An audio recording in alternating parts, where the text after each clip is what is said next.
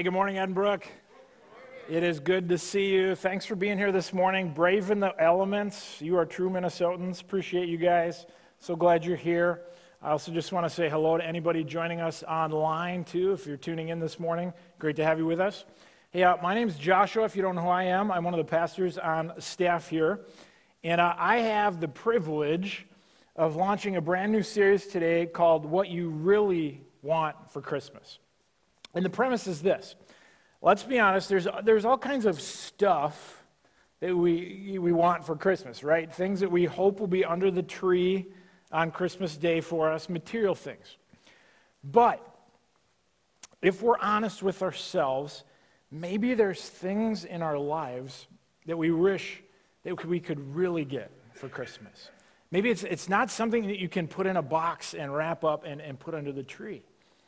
But there are things that in our hearts and in the core of who we are that we secretly desire for Christmas. For example, maybe for some of you, you just want a Christmas season with no fear and no anxiety. Christmas season is just stressful for you, and you don't want that. Maybe for some of you, in your core, you kind of wonder around the Christmas season, does my life have any meaning? Does it have any purpose? Am I making an impact? Maybe for some of you, you're like, you know what I really want for Christmas? It would just be nice to slow down, to take a breath, to have some margin. And I have a feeling a lot of you are going to, maybe not this week, but in the weeks to come, that's what you're going to be craving. And that's actually what I want to talk to you about today. I want to talk to you about slowing down this Christmas season so you can really experience the joy of Christmas. Well, hey, raise your hand if you are a fan of NASCAR racing. Great, all two of you. That's great. We're so glad you're here. Hey, well, if you don't know NASCAR racing, it's where a bunch of men and one woman drive really fast in circles around a racetrack that looks something like this. Now, I don't fully understand it, okay? And at one of my previous churches, a good friend tried to explain to me how it's a sport, okay? I don't get how it's a sport. In fact, I thought for the longest time that NASCAR was an acronym that stood for non-athletic sports centered around rednecks. Okay, now let's be honest. The danger about talking that way about NASCAR is that NASCAR people also own guns, and they like to kill things. So, hey, if that's you, I'm just kidding. It's just humor, okay? I'm just trying to have a little. I mean, I could learn to like it. It's better than bowling, right? I mean,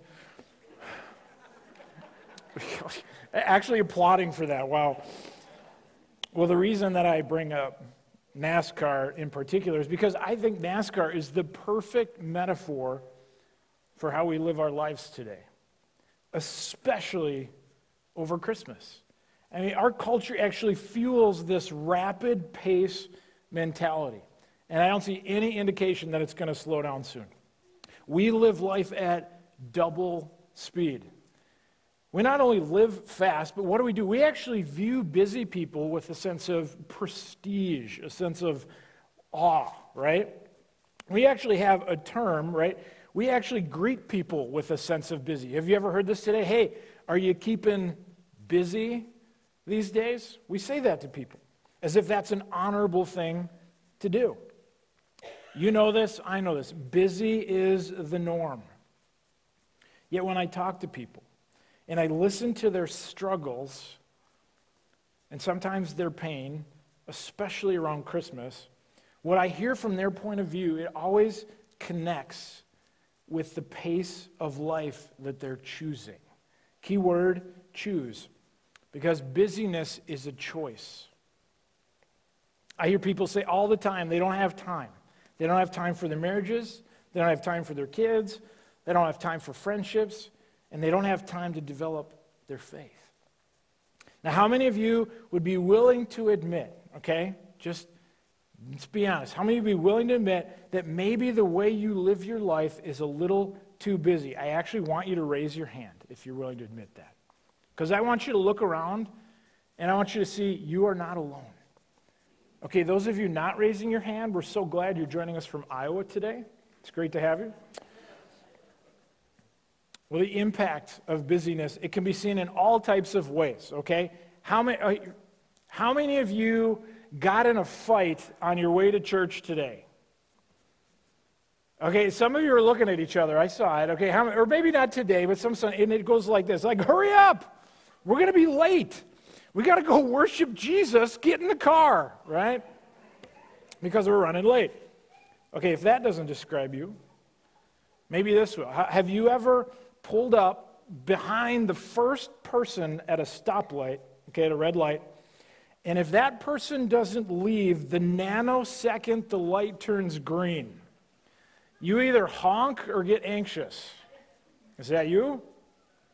Oh, okay, maybe you can't relate to that one. Are you so time conscious that when you go grocery shopping, you stress out over which line to actually stand in?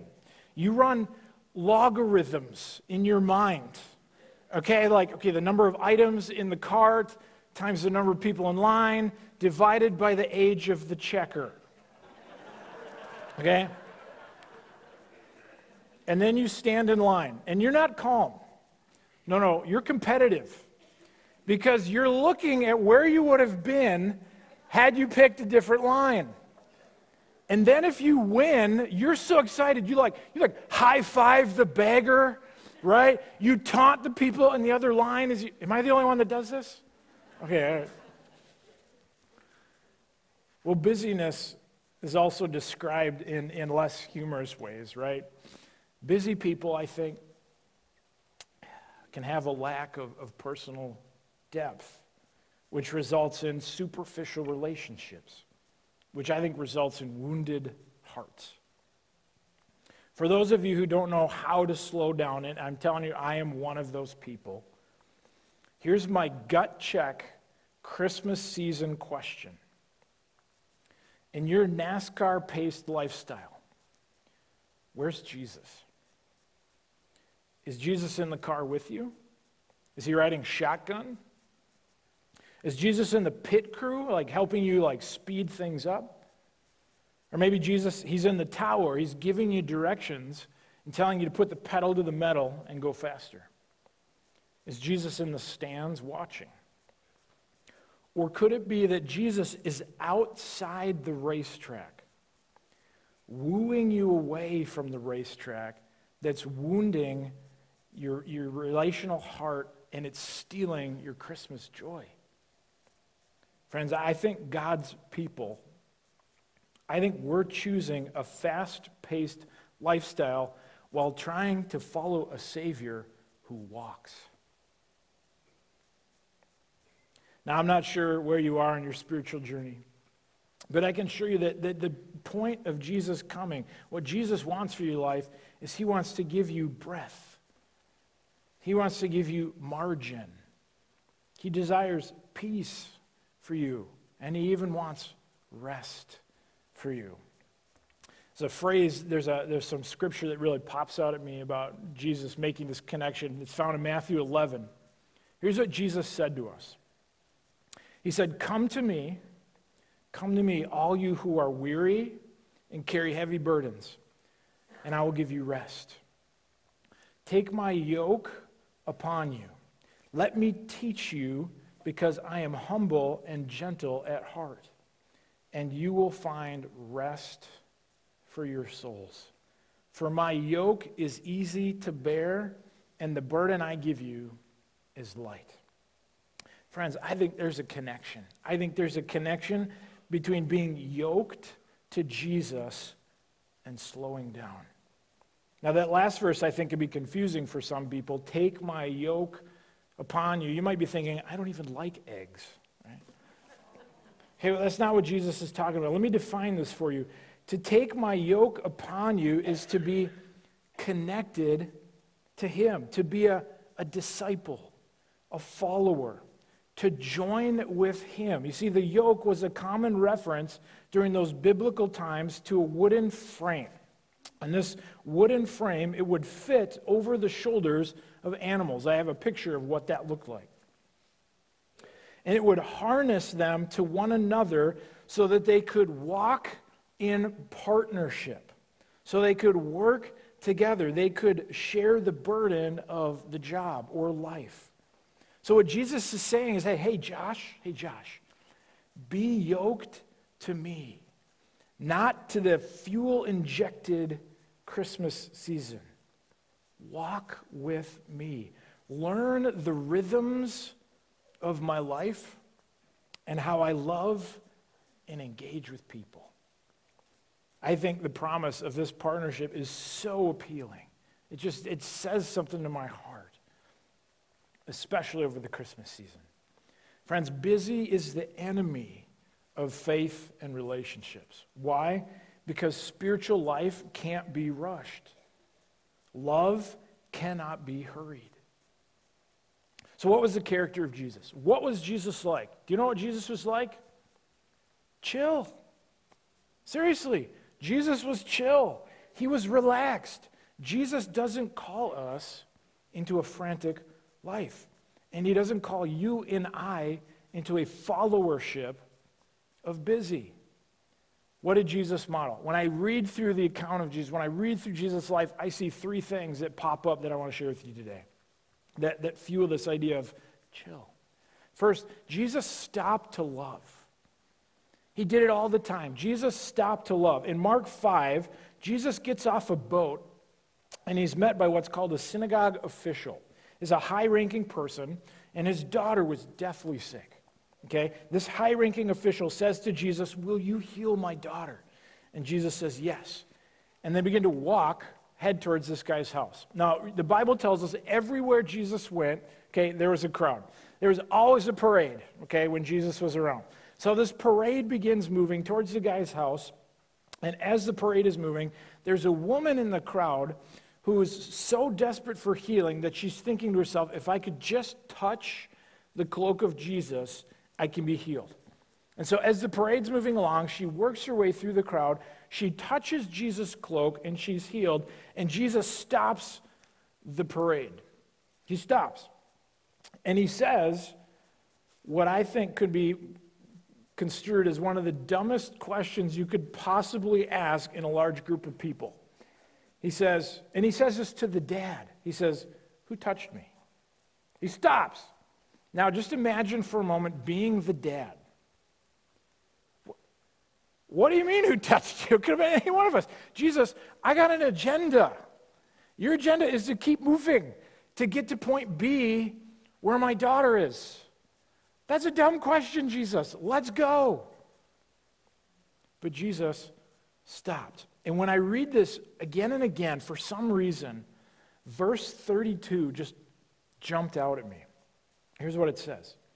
It says, but he, Jesus, he kept on looking around to see who had done it. Friends, could I submit to you that that's what love does? Love stops. Love looks around. Love glances around to find those in need.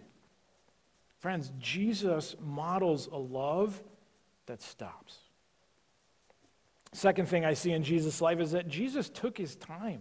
Jesus took his time. He was never rushed. There's an event recorded for us in John 11 regarding one of Jesus' best friends, Lazarus. Verse 3, it says this. So the two sisters, okay, this is Lazarus' sisters, two sisters, they sent a message to Jesus telling him, Lord, your dear friend is very sick. So although Jesus loved Martha, Mary, those are the sisters, and Lazarus, his friend, he stayed where he was for the next 2 days. Hey, Jesus, your best friend is dying. Okay, we're going to stay put for 2 days. He just takes his time. He's kind of like, Now, I'm not sure Jesus would have made a good church hospital visitation pastor. Hey, Jesus, there's someone down at Mercy. Okay. It takes so much time for him to get there. When they get there, Lazarus is what? Dead. Talk about a delay. Talk about sisters being ticked off, right? But Jesus took his time.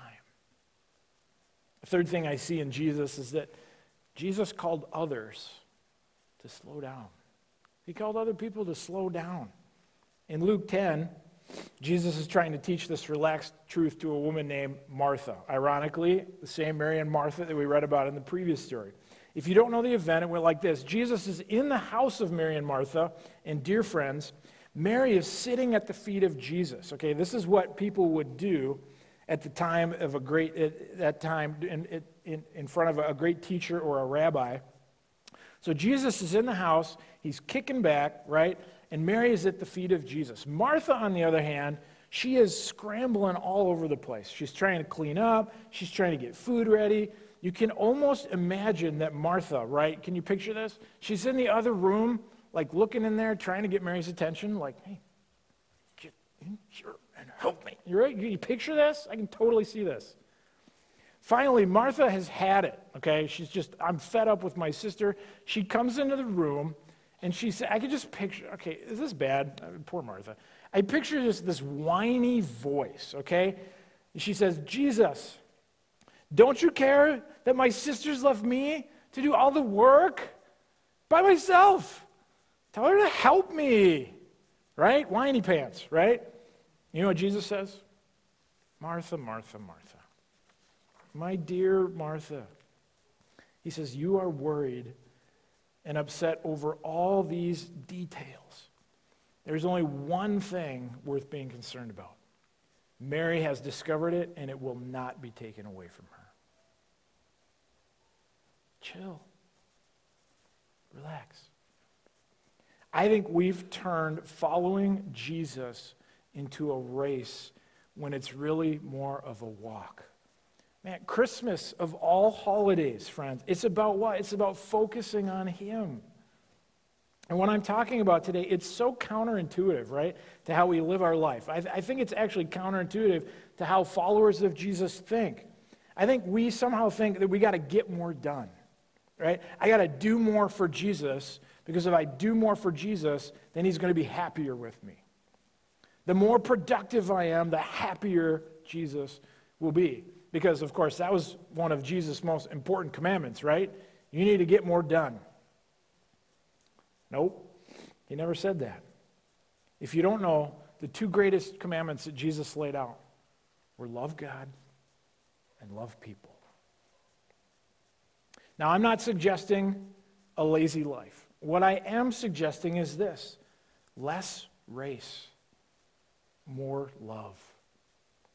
So how do we get there? How do we slow down in the real world? How do we experience less race and more fullness and rest for our souls over this Christmas season? Now, I want to get really practical with you, so I'm just going to stick with the whole driving imagery for the next half of this message. Okay? So when you're in a car, you come to a stoplight, right? We see them every day. And when you get to the red light means, the green light means, the yellow light means. Okay, all right. Okay, some of you are like speed up. Some of you said slow down. All right, very funny. Okay. Well, let's start with the yellow light. Okay. Here's what I want you to do this Christmas season at the yellow light. I want you to slow down to evaluate what's beneath my yes. Now, that three-letter word, it can sometimes be a four-letter word because it can be a dirty word. Yes is what makes us so busy. Talking about this one, it's not easy because it really will require a lot more thought, friends. So I'm going to ask you to get off the highway, okay, get off the freeway, pull into a rest stop, and let's just evaluate what is it that's really fueling your heart. Because busyness is a heart issue, okay? Some of you think it's an efficiency issue. If I was just more efficient, if I was more organized, I wouldn't be so busy. You think busyness is a disordered schedule. I would argue that I think busyness is a disordered heart.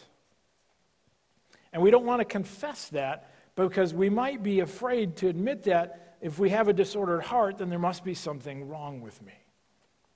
So I'm going to ask you, brother to brother, brother to sister, I'm asking you to dig down deep, and you need to get under the surface of why you're busy.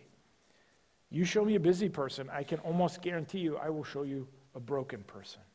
They're broken somewhere. They're either emotionally broken, or they're relationally broken, or they're spiritually broken. Now, since I want you to go there, okay, I'll go there. I admit it. I'm broken. I'm emotionally broken. What I mean by that is that I struggle with insecurity. I have my whole life. And when you struggle with insecurity, you become a classic people pleaser. It's when you want to please people, because when you please someone and say yes to them, they validate you, right? And then all of a sudden you feel a little more secure about yourself. Are there any people pleasers in the room? You know who you are. Let me see where you are. Okay, now the reality is that you had to raise your hand because you're a people pleaser, and I asked you to. I'm just saying. Now, most of you probably weren't even sure why, but you're like, well, he asked me to raise my hand, so I better raise my hand. That is a classic people pleaser. But because of my brokenness, my emotional insecurity, and my emotional DNA, I like to save the day. I'm being completely honest with you. I like to be the hero. Okay? I like to be wanted. I just don't like to admit it. But here's what happens when I admit it. When I bring that insecurity out into the open, okay, follow with me here. What I can do is, if I'm honest and I pull it out, then I can align it to what I value. Okay? As opposed to saying yes because I'm broken. I can now make decisions based on what I value. Does that make sense? Let me illustrate this for you. Several years ago, when we used to live in Iowa, I was a youth pastor down there, and I got a call from the camp down there. It was Pine Lake Camp, and the camp coordinator called and said, Josh, you can save the day. I'm listening, right? He said, Josh, here's the deal. Our speaker just canceled for the weekend. We need a speaker so bad. We'll double your honorarium if you can come. Otherwise, we got to cancel the weekend retreat. So here's what I did. I had to pull out that insecurity and say, I want to be the hero. Here's the other thing you didn't know about that weekend. We had a family event planned that weekend. We were driving up to Minnesota. We had a family event, extended family. It was a family reunion of some sort. And so I had to pull that out. And I had to look at and say, do I really want to do this because I feel some insecurity and I want to save the day? But what do I value? Well, I'm telling you right now, I value my family. My family is important to me. And when I put those side by side, the decision really wasn't that hard. I said no to the camp because I value my family. And you know what? They found someone else, and it went fine. You see, does that make sense? Friends, when I look at my life and I'm stressed and I'm out of control and I'm overwhelmed, I got to pause. I pause. I'll talk to my wife, Christina, about it. And it almost always comes back to too many yeses. So you got to slow down. You got to dig deep and find out why you're saying yes. Let's talk about the red light. Red light means, here's what I want you to do. I want you to stop saying yes and develop a no muscle. It's a muscle. It's not easy to say no. It's a muscle that has to be developed. Can any of you relate to a situation when you knew you were going to say no? Okay, I bet everyone in here, you knew, okay, I'm going into this, I'm going to say no. But then you floundered, okay? Well, maybe, I don't know, I got to think about it. And then you see the disappointment on their face and say, okay, I'll do it. Have you ever done that? Uh-huh. It's difficult to say no, so you have to learn saying it. It's okay to say no. So you know what? We're just going to practice that word, okay? On 3. 1, 2, 3. No. Okay, that was pretty good. This side was particularly weak. Let's try that with a little more emphasis. On 3, 1, 2, 3. No. There you go. That's better. In Spanish, 1, 2, 3. No. You are bilingual. Way to go. Congratulations. Why do I want you to say no? Because every yes is an invitation to more busyness. Every time you're saying yes, you're actually saying no to something that might be more valuable and important. And if we're really honest, let's just be honest, it's really not that hard to say no. I mean, it's easy to say no to the easy stuff, right? Like, hey, honey, do you think we should vacation in Idaho? No. Who does that, right? No, that's an easy no, okay? But unfortunately, life isn't full of easy yeses and nos. That's the real world that we live in. But I also know this, we all complain about not having enough time. Every one of us. But every one of us has something in common, no matter how old you are, no matter how much money you make, what your occupation is, who your friends are. We all have this one thing in common. 1,440 minutes a day. You can't change that. 1,440 minutes in a day. And if you have so much to do, maybe you're doing things you shouldn't be doing. Maybe you're saying yes, and it's wounding your relational soul. Jesus didn't say yes to everything, okay? He didn't heal everyone. Did you know he actually walked through communities and he left needs there? And he had a lot to do. I mean, you try being the savior of the world. Oh, wait. Some of you are trying to be the savior of the world. Let me really step on your toes. And I'm actually going to give you a really specific thing to say no to more often this Christmas season. Say no to technoference. Technoference is a term that social scientists are giving to us who allow our mobile devices to get in the way of our primary relationships. I see this played out all the time at a restaurant. Have you ever seen a scene like this? Right? We all see this. Maybe we've even been guilty of this. I want to be very gentle here, but also firm.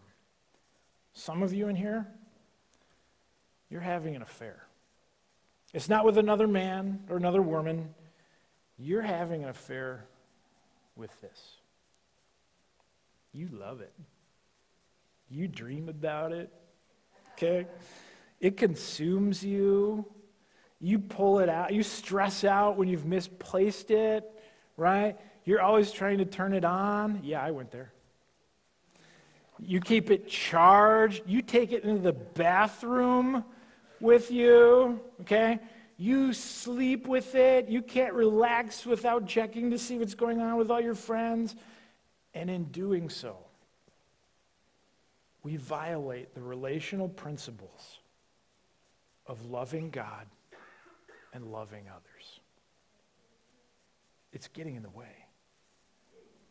To those who are over-connected out there, and you're under-connected right here. You're over-connected with all the friends you need to check in on and see what they're doing and where they were this weekend. But in your primary relationships and with Jesus, you're under-connected. I'm not anti-technology, okay? I use it, I'm on it, I get it. My point is, we need to not be so yoked to this and be more yoked to Jesus. We have to figure out how to say no to more. Because the healthier I get as a human being, the more capable I am to say no. And I know it's difficult, okay? Nobody likes you to say no to them, right? And they want to take you on a guilt trip. And that's why we have to do the third thing, the third light, which is the green light. And green means, here's what I want you to do this Christmas season. I want you to go on a relaxed walk with Jesus. Now, maybe it's not a literal walk, okay? Maybe it's just some dedicated time alone with him where you're just still. Because when we spend time alone with Jesus, guess what? He'll give you the wisdom on what to say no to. Here's what I know about you. As soon as I said, spend some time with Jesus, you immediately feel guilty. Here's what almost everyone says. Okay, every time we're like, hey, how you doing in your walk with Jesus? They say it I need to read the Bible more. It's almost robotic. I need to read the Bible more. Seriously. We've turned faith into a religious activity rather than a relational connection. For some people, their faith, it's all about religious activity.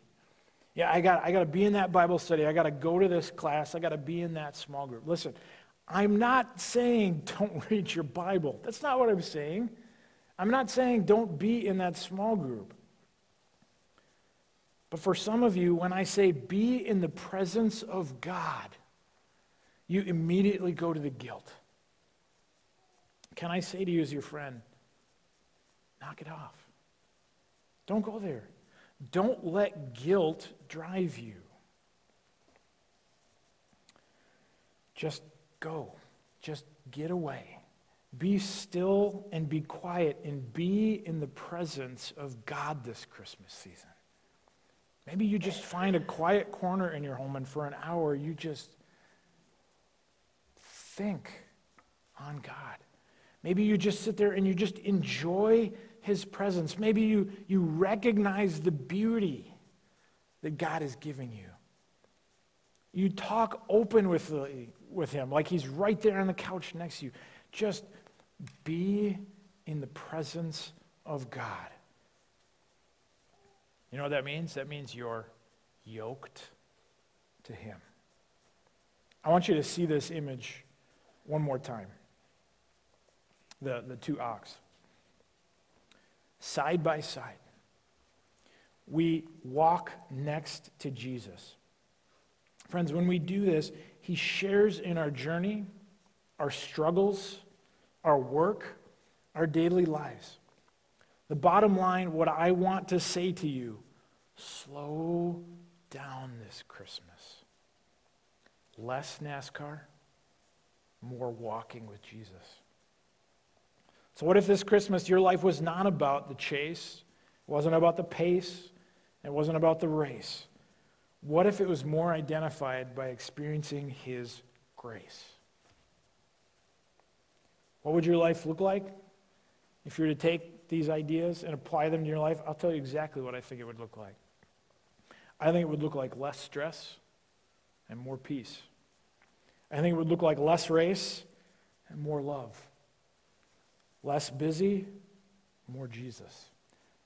That's what I think it would look like. And what if the next time during the season someone said to you, hey, you keeping busy this Christmas season? You looked at them and said, I'm trying not to.